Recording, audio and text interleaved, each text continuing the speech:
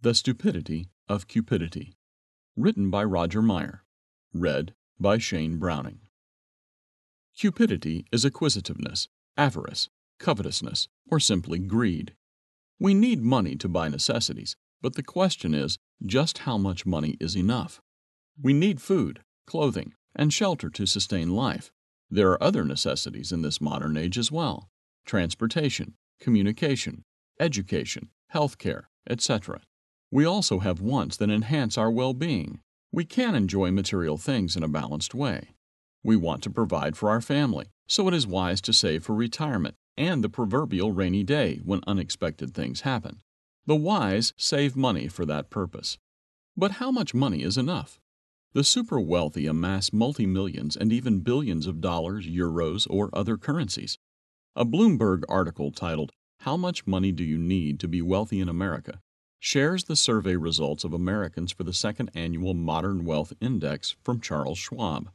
The amount of money thought to be needed to be considered comfortable starts at $1.4 million U.S., and wealthy starts at $2.4 million U.S. But the super wealthy have hoarded incredible sums of money. They seem fixated on amassing wealth. Another Bloomberg article titled, "France's Richest Are Making Money Faster Than Everyone Else This Year," demonstrates that the super wealthy continue to amass more and more.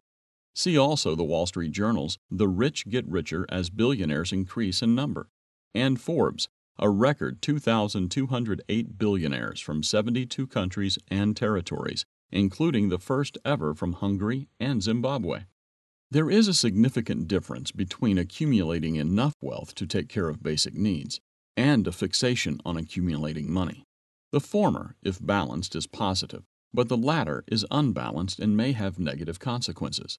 One may never be satisfied and even neglect family by spending all available time pursuing wealth. They often financially harm others as a direct outcome of their targeted actions. Greed can change a person. It can warp the personality, lead to irrational behavior, rob the individual of satisfaction and happiness, and may lead to antisocial, narcissistic personality disorder. Cupidity really is stupidity. The Creator provides instruction on the right approach to wealth and warns against selfishly seeking to be rich. Quote, "The sleep of a laboring man is sweet, whether he eats little or much, but the abundance of the rich will not permit him to sleep." Ecclesiastes chapter 5, verse 12. "He who oppresses the poor to increase his riches, and he who gives to the rich will surely come to poverty." Proverbs 22, verse 6. "He who trusts in his riches will fall, but the righteous will flourish like foliage." Proverbs 11, verse 28. So are the ways of everyone who is greedy for gain. It takes away the life of its owners. Proverbs 1, verse 19. Beware, guard against every kind of greed. Life is not measured by how much you own. Luke 12, verse 15, New Living Translation.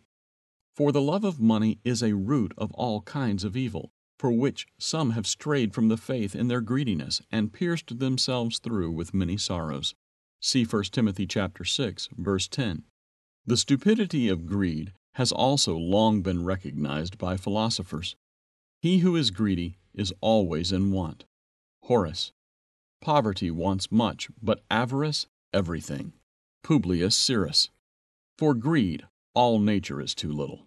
Seneca. There is no calamity greater than lavish desires. There is no greater guilt than discontent, and there is no greater disaster than greed. Lao Tzu. It is preoccupation with possessions more than anything else that prevents us from living freely and nobly. Thoreau. Greed will keep a person out of the kingdom of God.